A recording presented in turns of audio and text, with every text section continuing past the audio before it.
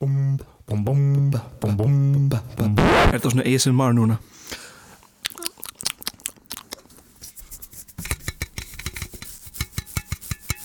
Þetta er skeggið mitt. Þetta er bilaslega vinsælt, er það ekki? Já. Það er líka sem borða bara við mikrofónu sem bara og fólk bara geggjað. Sumir alveg að fá klíu bara einhvern. Já, ok, heyra, já, þetta er allavega. Já, ok.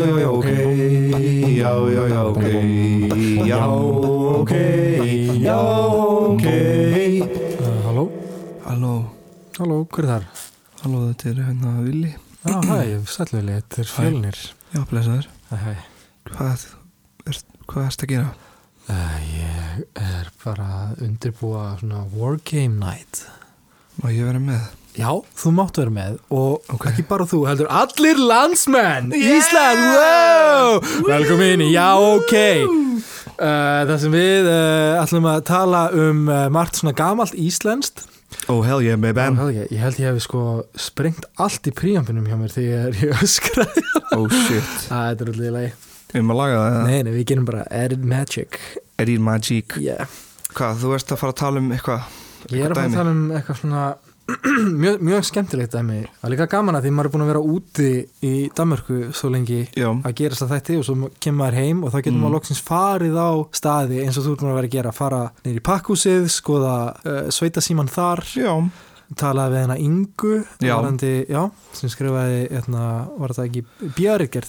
Bjarritgerð sveitasíman og líka þá gott að geta bara verið ráfandi og fá að skoða hlutina sem við erum að rannsaka. Já, nákvæmlega. Og í þetta skiptið þá fór ég á vit ævintýrana og ég rannsakaði borðspil, gömul íslensk borðspil og svona þá menningu.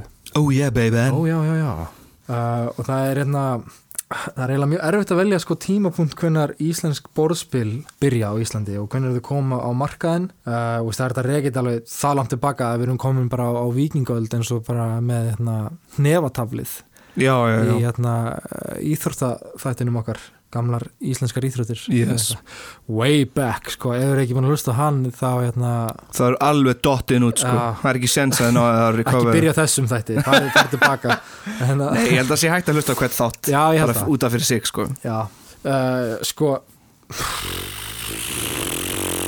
fyrsta borðspilið bara ever talið hafa verið spilið Senet sem fannst meðal annars í gröfum fyrsta konungsættarinnar í Egyptalandi. Já.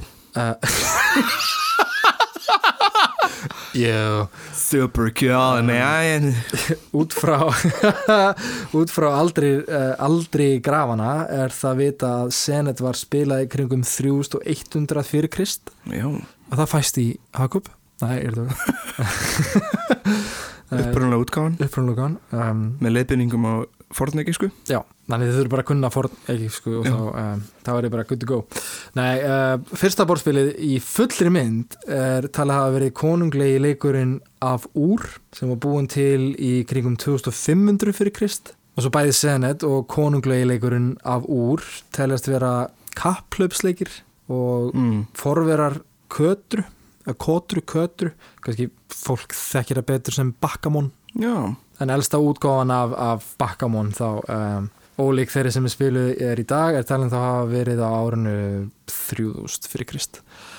Þetta er alveg hella langt aftur í tíman, Já, ég meina þetta er alveg löngu fyrir Krist, Já. Krist, you've been had. Löngt að undan þínum tíma, fólk var bara gaming, þannig að voru gamers til. Það voru gamers til á undan Krist, Gamers hafa verið bara síðan bara gamers rise up, Já, nákvæmlega. Gamers er náttúrulega stærsti jaðarhópur. Já. Djók. Já, þannig að það er búin að vera gamers alveg bara löngu fyrir Krist, Já. Það er gott, það er gaman. Og þú veist, íslensk borðspil sko, ok, í gamla daga á þeim tíma sem það voru til svona skömmtuna miðar, veistu hvað það er?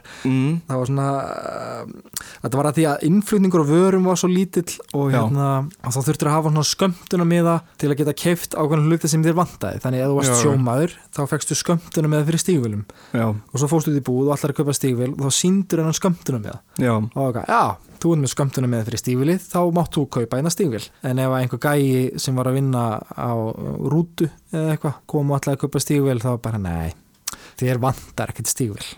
Og þá máttu bara hann ekkert kaupa stígvél.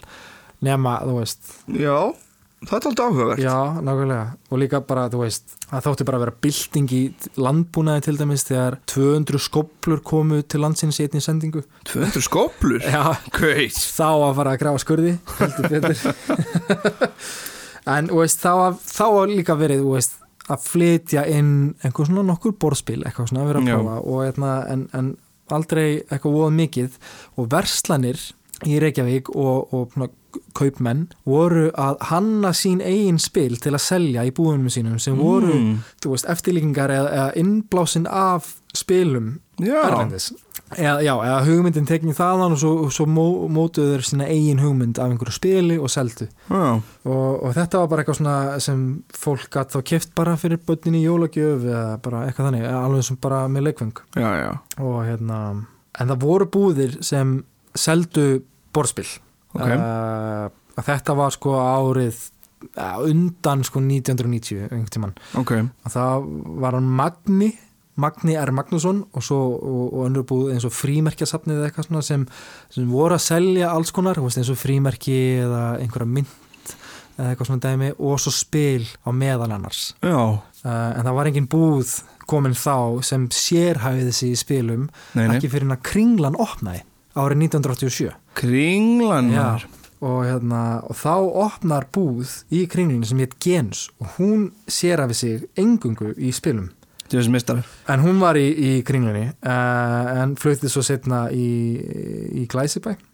Eitt af þeim spilum sem voru til sölu til dæmis í Genus var Trivial Pursuit sem spurningalegur, hannaðar af Kanadamönnum Scott Abbott og Chris Haney. Samkvæmt tímariti.is í Helgablaðinu 21.7.1985 talað Bring them facts! Talað þriðja aðlan í hönnunni en það hann John Haney sem var bróðir Chris en það oftast bara talað Scott og Chris sem höfundana. John Haney var bara svona með sko, var bara svona, sagði bara góð hugmynd. Geggja. Kannski hafa grænt. Nei. Ok. En gaman að segja fyrir því að þeir fengu nefnilega hugmynd af þessu spili að þeim vantaði einhverja stafi í Scrabble-spilið sitt og ákveðu bara að búa til sitt eigi spilistæðin og þannig var Trivial Pursuit til. Þessi redding. Útgefundur hérna heima var Eskifell HF sem var fyrirtæki sem séraði sig að gefa út erlend spil sem þýtt voru yfir á íslensku. Trivial Pursuit var þýtt og staðfært af 3 aðilum, Haukur Arason, Lárus Þorlasius og Þóra Árnadóttir. Thank you, soldier. Já. I thank you, soldier. Þetta spil, þetta var bara að leikmenn þurfti að svara spurningum almenna þekkingu og dægurmenningu. Spilið hefur svo komið út í mörgum útgáfum, spurningum skipt upp í þemum. Það ótrúlegt að segja frá því að margar spurningar sem voru þýddar og búnar til fyrir þessu íslensku útgáfu virka bara mjög vel enn í dag. Þetta geggjaðar spurningar sko. Og það stóð til sko að þýða nafnið á spilinu úr Trivial Pursuit yfir í Mímusbrunnur. Mímusbrunnur? Já, sem hefur verið geggjatöf en framleiðendur tóku það ekki mál. Hvað, frá Bandarík, frá Kanada? Já. Nei. Leiðinda pjessar. Hexna heitir spilið bara Trivial Pursuit á Íslandi. Það svona skemmtilega að spila Getur betur. Já, það einmitt svona spurningaspil líka. Já. En sko Genus seldi þetta spil. Já. Og það var ekki mikið í boði á þessum tíma, þannig að þetta spil náði bara einhverjum svona metsölu og það bara seldust eitthvað í kringum 18.000 eintök á Íslandi. Þessi stemning. Já, ég veit ekki hvað langur tíma en það var ekki langur tími og þetta bara eitthvað svona mind-blowing tala að því að líka bara miðað við íslenska markað á borðspili að því, hvað þykir gott að selja margar plötur eða voru tónlistamæður? Ekki spyrja mig 5.000? Ekki spyrja mig, ég veit það ekki ef einhver veit það, endilega bara hit us up á Twitter eða Facebook eða eitthvað. Gefa okkur þessar upplýsingar strax. En sko, það þótti nefnilega mjög gott á þessum tíma að selja 10.000 eintök í Kanada. Já, þú meinar? Já. Ok, það er alveg, ég blótaði. Það er alveg rosalega tala maður. En já, við seldum 80.000 eintök. Já. En þeir seldu reynda 200.000 eintök í Kanada. Já. Mikil meistara, algjörði meistara að fá sér Putin og spila Trivial Pursuit. En þetta var bara saman tíma og Genus opnaði, sem var bara á saman tíma og Kringlan opnaði, sem var árið 1987. Algjör sprengja bara íslenskri verslun. Og svo árið setna, þá fattist ég. Fjölnir. Oh my god, ég var næst í búin að gleyma þessu. Já, þú mátti ekki gleyma þessu. Nei. Ég er fann að gleyma hvernig þú varst fættur.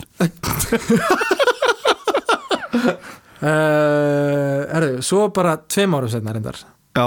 Ég er ekki að vera púlulegt. Þá kom út spil sem hét Apollon. Það kom allan til landsins, Íslands, árið 1990 og það spil virkaði þannig að það voru 2 leikmenn og þeir voru með svona 6 hrindan platta fyrir framan sig. Já. Og 2 sett af marmarakúlum, svörtum og hvítum og maður átt að raða þeim ákveðin hátt á plattan og svo áttu leikmenn að skiptast á að íta kúlunum borðið með það markmið að íta 6 af kúlum andstæðingins af borðinu. Ok, allavega þetta var svona örskýring af spilinu en það er verið eitthvað meira farið í en ég er að lýsa það sko. Ég heyri bara einhverja kúlur og svo setja ég alveg borðið og kasta hennum út úr ég veit ekki það sem var svona heppilegt við þetta spil var að það kom út akkurat á eftir Trivial Pursuit þá búið að ná einhverju metsölu þar eitthvað og einmitt ekki mikið í boði og þetta spil náði bara akkurat einhverju svona glöfu og það fóru bara allur og keyptu þetta spil og það bara seldist ógeðslega vel líka. Þetta er það sem maður þarf alltaf ekki bara ná einhverju glöfu, það ert ekki að gera góðanleik, þú verður bara að ná einhverja tímabil það sem að vantar eitthvað í markaðin og þá bara kemur því inn. En svo líka bara, þú veist það var alveg sama hver aldurum var, fólk var bara að kaupa þetta fyrir börnin og kaupa þetta fyrir fullorðna og eitthvað svona því það var svo mikið það var svo mikið fast í Íslendingum einhvern megin að spil eru bara fyrir alla sem það er en fatt ekki að það eru líka til spil sem eru bara fyrir börn og svo eru líka til borðspil sem eru bara fyrir fullorðna og eru bara bönnu börnum. Sexy spil. En ég fer sexy spil. Þú varst ekki að hlusta. Já, sexy spil og þú bara, og svo voru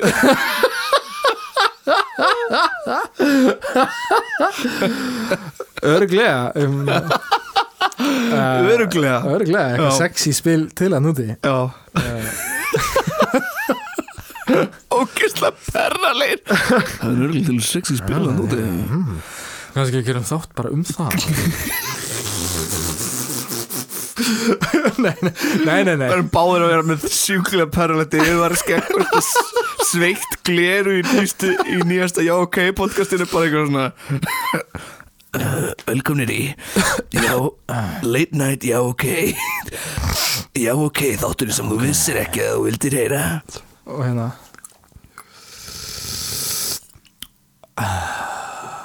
Er það svona ASMR núna?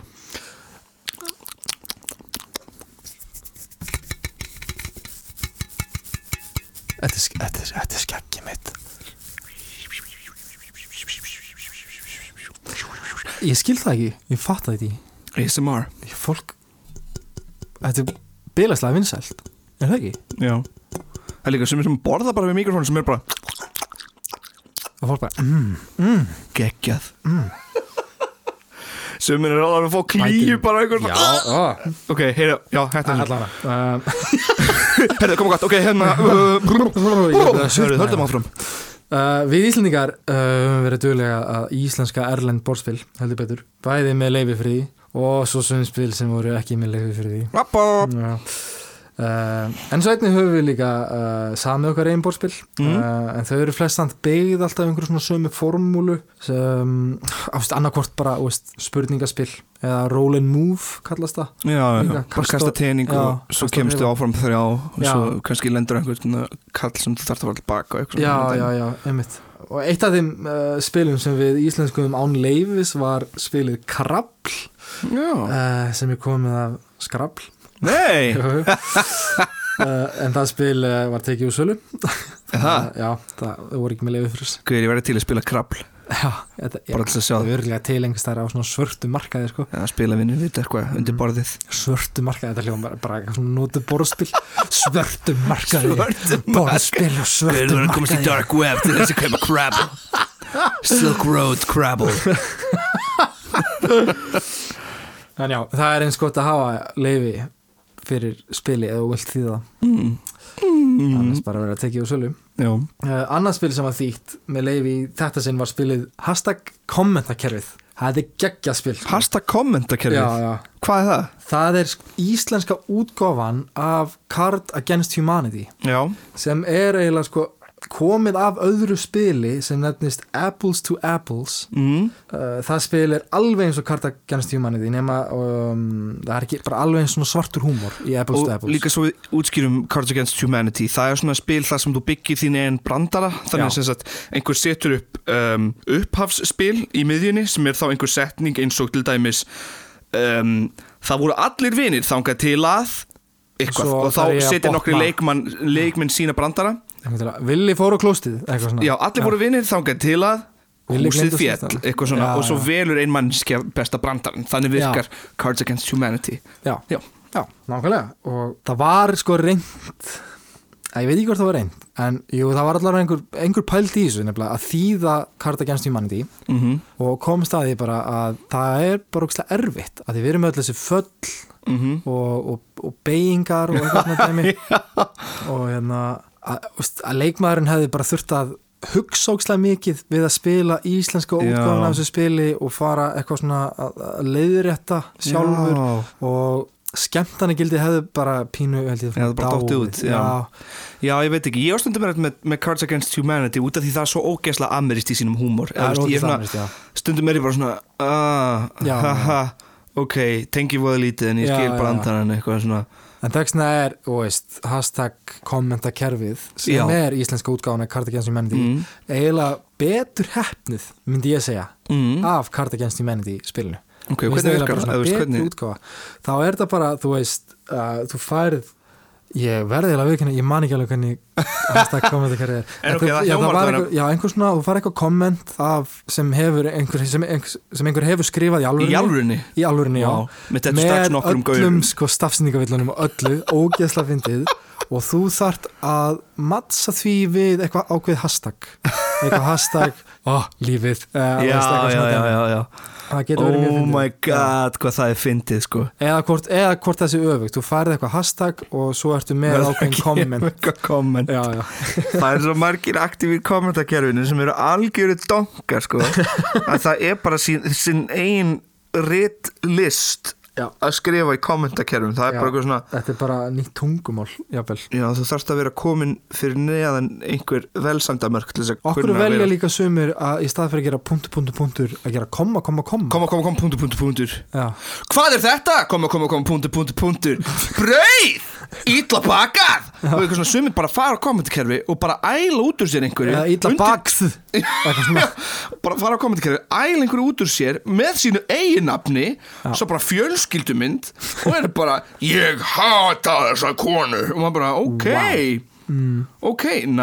þú veist einhver en svo það sé bara allt í lagi að gera svona á netinu að því það er á netinu en svo ertu allt öðruvísi í real life eða veist þetta er botlaus hóla sem maður fer í sko hashtag kommentakerfið en ok, það hljómar svo skemmtilega leikur það verður gaman að prófa einhver tíman mér finnst það allan að skemmtilegri heldur en Card Against Humanity en fóra fólk dæmir það sjálft en svo eru mörg önnur íslensk spil sem voru saman til dæmis á Íslandi og mörg sóttu kannski innblástu frá erlendum spilum og sum ekki Undir sólinni var til dæmis eitt spil sem ég átti það var bara svona spurningaspil þema og erfiðleiki spurningana byggðist á hversu slæmu veðrið þú lendir á. Þannig að þú gast lenda á rigningaskýi eða þrumuskýi lenda á sól, eitthvað svona og svo náttúrulega Getur betur líka, það var líka spurningaspil. Það íslenskt spil. Das Classic. Það ekkit annað spil sem heitir Guess Better. Nei. Guess Better. Welcome to Guess Better. Pop-punktur líka? Já, við erum með pop-punkt heima. Já, ég sá það í gær. En það var einmitt bara svona, spurningaspil sem byggt á þáttunum pop-punktur með Dr. Gunn og Felix. Fimbulfamb. Já. Það var geggjaspil, sko. Ég man mjög vel eftir því. Geggjað, það var svona, mjög skemmtilegt orðaspil. Það spil komið reyndar af erlendu spili sem hét Balderdash. En Fimbulfamb virkar þannig að maður fekk eitthvað gamalt íslenskt orð og maður átti að reyna að búa til nýja þýðingu og reyna að láta sem flesta giska á það sem þá rétta þýðingin, eða að plata fólk að þetta hafi rétta þýðingin á orðinu. Já. Á sama tíma og þú ert að reyna, og allir eru að reyna að plata og að giska á sama tíma á hvað samt í alvörunni rétta þýðingin. Það ógeðslega skemmtilegt. Það geggjað, já. Og þetta spil kom fyrst út árið 1993 og það bara seldist upp strax. Og það ár fættist ég. Nei! Já,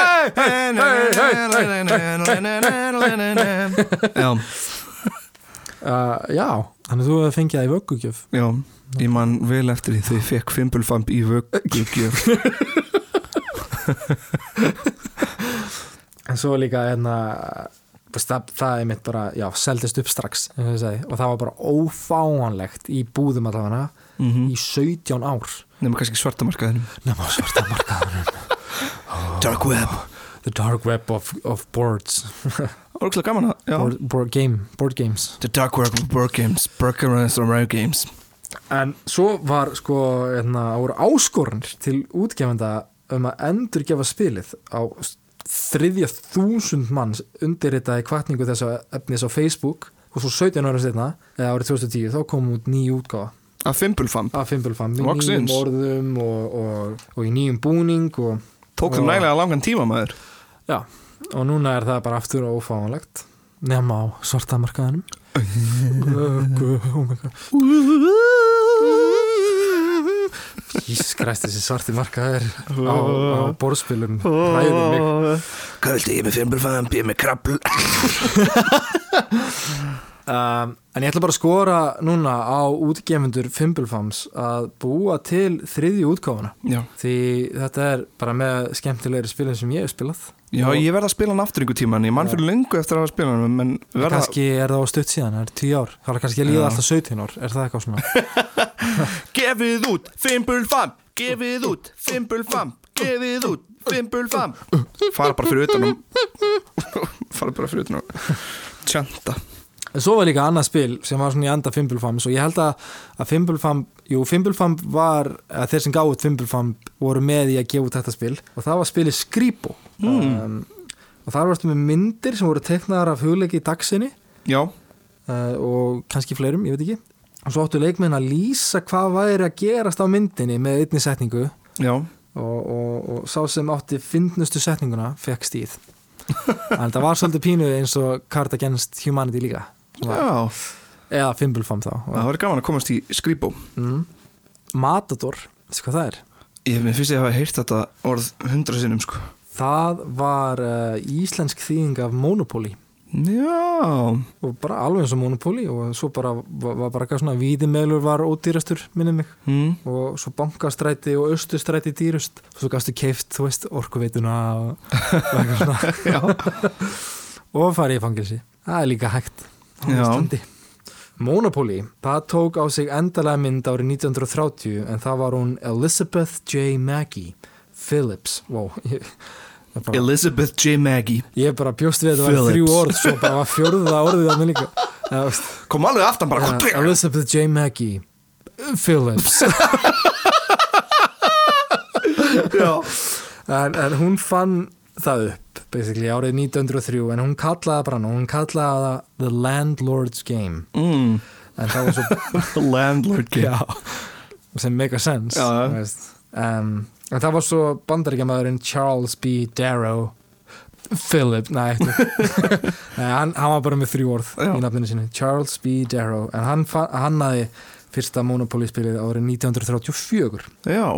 Katan, þú hefur spilað Katan, eða ekki? Veistu, ég hef spilað rosa lítið borðspil, sko, það eiginlega þannig að sammeilegi vinnur okkar Stefán Ingvar sem hefur komið aftur inn í borðspilin. Já, hann er mjög duglegur í spilum. Ég var að hjálpa honum að flytja, honum og kærastunars, og magnið af spilum sem það eiga er til fyrirmyndar. Frumleg og skemmtileg, sko. Og það versta er, ekki versta, en hann er heppinn í ástum og spilum. Já, það er svindl. Já. En þeir eru frábært par, Stefán og Hófi og ræði. Algjör indi. En Katan, já. Það er líka eitt af þessum stórum spilum sem þýtt voru yfir í íslensku. Það spil hefur ríkt þema og sögu. Spilið snýst að leikmenn nema landa á eyjunni Katan og eiga svo byggja upp bæi og borgir og ná að sér stærra landsvæði. Já. En það er gaman að segja fyrir því að þetta spil það var samið af Klaus Tibor. Ég veit ekki. Klaus Tuber. Klaus Tuber, já. En hugmyndin var sko innblásin af Íslandi. Jaha. Já, hann vildi meina sko að hann vildi gera spil held ég sem var svona eins og Ísland, og þú varst á Íslandi og þú þurftir að byggja borg og bæi og svo þurftir að tengjast sko önnur löndum, nágrannalöndum til að afla upp business. Gegnum sæstring. Fá sæstringi og orkupakkan heim og eitthvað. Nei! En svo breytist það bara yfir í eyju sem hétt Katan. Hættuspilið? Nei, fyrir ekki, það heitir ekki hættuspilið, það heitir hættuspil. Hættuspil? Ekki segja mér fyrir.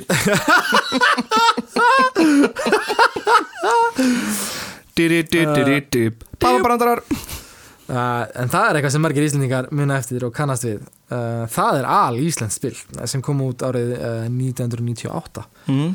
Það var svo þýtt yfir á ensku seinna og hér Dangerous Game. Uno reverse card. Já, nákvæmlega.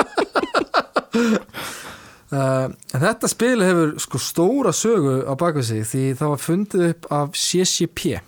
Sem eru höfundar EVE Online og var spilið sko svona fjáröfluna aðferð til þess að fjáröfla sjálfan EVE Online leikinn og núna eru CCP þar sem þeir eru í dag.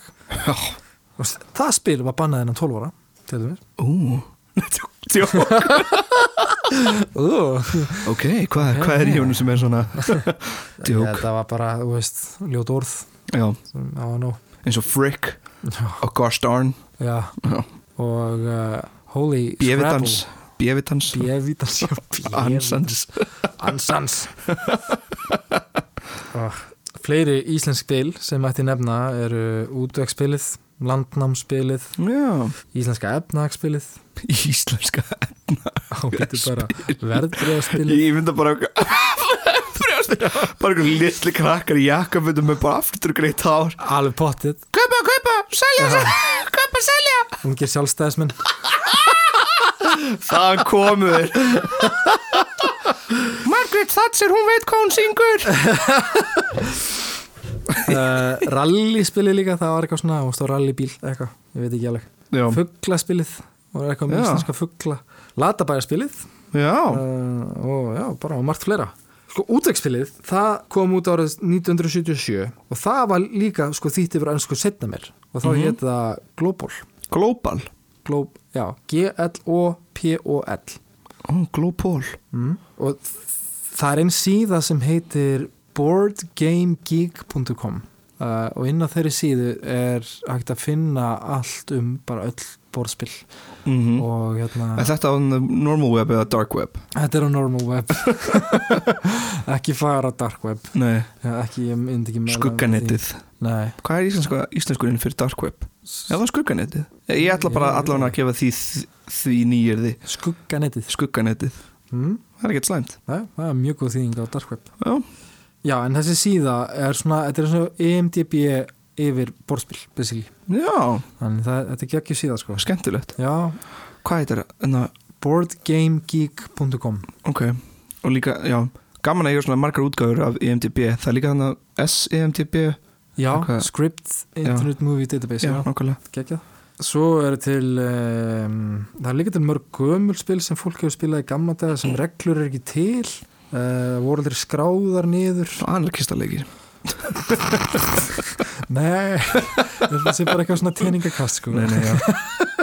En það eru til lýsingar á þessu fólk Hvað?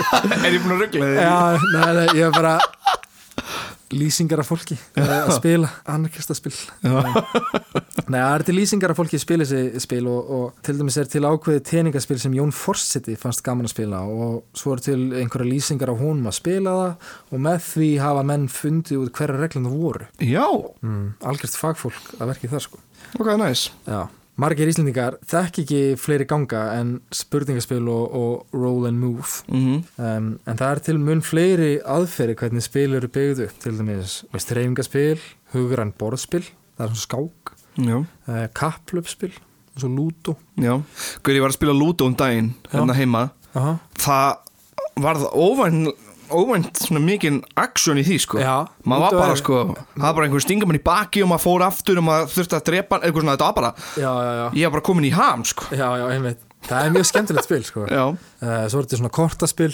lestraspil orðaspil, það er eins og fimbulfamb partíspil, spurningaspil stríðspil, þýsk borðspil eða svona evrópsk spil það er svona mjög themarík borðspil þá Sorry, talandi þýsk spil hérna Sína sem er að vinna með mér frá Þýskalandi hún sér að þýska orðið fyrir Ludo sé human don't be mad Í alvöru? Það er sem hún segir really? In Germany we call it human don't be mad Ég er að ha?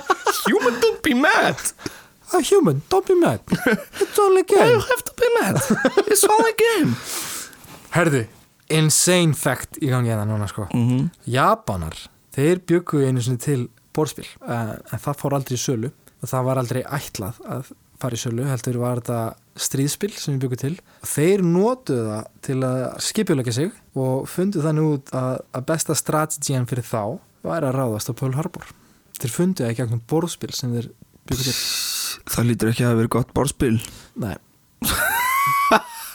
En ég meina, Já, svo var líka sagt við þjóðverjar eða þú veist, Japanar eða þjóðverjar var það ekki? Eða þú veist, við vorum bara að ræða þetta áðan ég var að rugla saman þjóðverjum og Japanum með það Þeir voru náttúrulega allies í stríðinu sko Eða þeir voru saman í liði það var eitthvað, og eftir þetta lýsti Bandaríkin stríði yfir Japan og bara þú veist þá lýsti Þýskaland stríði yfir Bandaríkin og þá lýstu Bandaríkin stríði yfir Þýskaland bara bjevitansvesen En það getur vel verið að þjóðverjar hafi verið með svona líka maður er oft séð þetta eitthvað svona borð og eitthvað svona, eitthvað svona skip og eitthvað færið með svona sjúklega langt prík nött þetta var ógeðslega gaman að rannsaka allt þetta ég fór nefnilega niður í spilavinni og ég bara talaði við þau og ég vona að ég sé að fara rétt með allar heimildir í þessum þætti ef ekki þá bara byggðist ég innilega fyrirgefningar Þú fekk svona meiri nóg af upplýsingum Ég fekk meiri nóg af upplýsingum hjá þeim og þau voru mjög svona hjálpsum og bara þeirra líf og yndi borðspil og ef að fólk hefur áhuga þá mæli ég eindreið með að fara bara niður í spilavinni eða jafnvel þá niður í Nexus og spurja bara fólk að því að þau eru mjög hjálpsum og vita mjög mikið þetta og það eru einnig til líka svona venue ef að fólk vil prófa það að fara og það vera að halda spila kvöld og það eru spila klubbar og það er til dæmis einn maður sem er að halda svona wargame kallast það þá ég held að sé riskspilið nema hann býr til sko aðstæður og hann er að endurtaka sko eitthvað sem gerðist í seinni heimstyrjöldinni og eitthvað svona ógeðslega flott sko og það er æðislegt sko það er einhver allt öðruvísi stemning við borðspil heldur en tölvuleiki sko jafnvel þótt maður sé kannski saman að spila það er einhver allt önnur stemning sem myndast þegar maður er í borðspili en líka svo leiðilegt að því að við erum bara svo vön einmitt spurningaspilum og svona teningakastspilum að til dæmis ef einhverjum gengur illa í spurningaspili og þá er hann bara, mér veist borðspil en það eru alls ekkit öll borðspil þannig sum eru bara fyndin sum eru strategísk sum eru þú þarft ekki að vera góður í Trivial Pursuit til þess að finnast borðspil skemmtileg nei, nákvæmlega ekki þannig endilega hafið augun opin fyrir ný borðspil ég ætla að nefna mitt upp á alls borðspil allavega á stund eins og það var það Joking Hazard sem maður sem gerir teiknimyndasögur á netinu skapaði og það ótrúlega fyndinn leikur hann svona léttbyggður upp eins og Cards Against Humanity nema aðeins flóknari og þú gerir þínar ein myndasögur ógeðslega fyndin, ég skal sýna þér hann í kvöld geggjað og svo náttúrulega bara Mario Party líka Er það borðspil? Það borðspil tölvuleikur Já ok, við bara þakkum fyrir okkur Já, geggjað, takk fyrir mig Já, takk Já, ok Já, ok Já, ok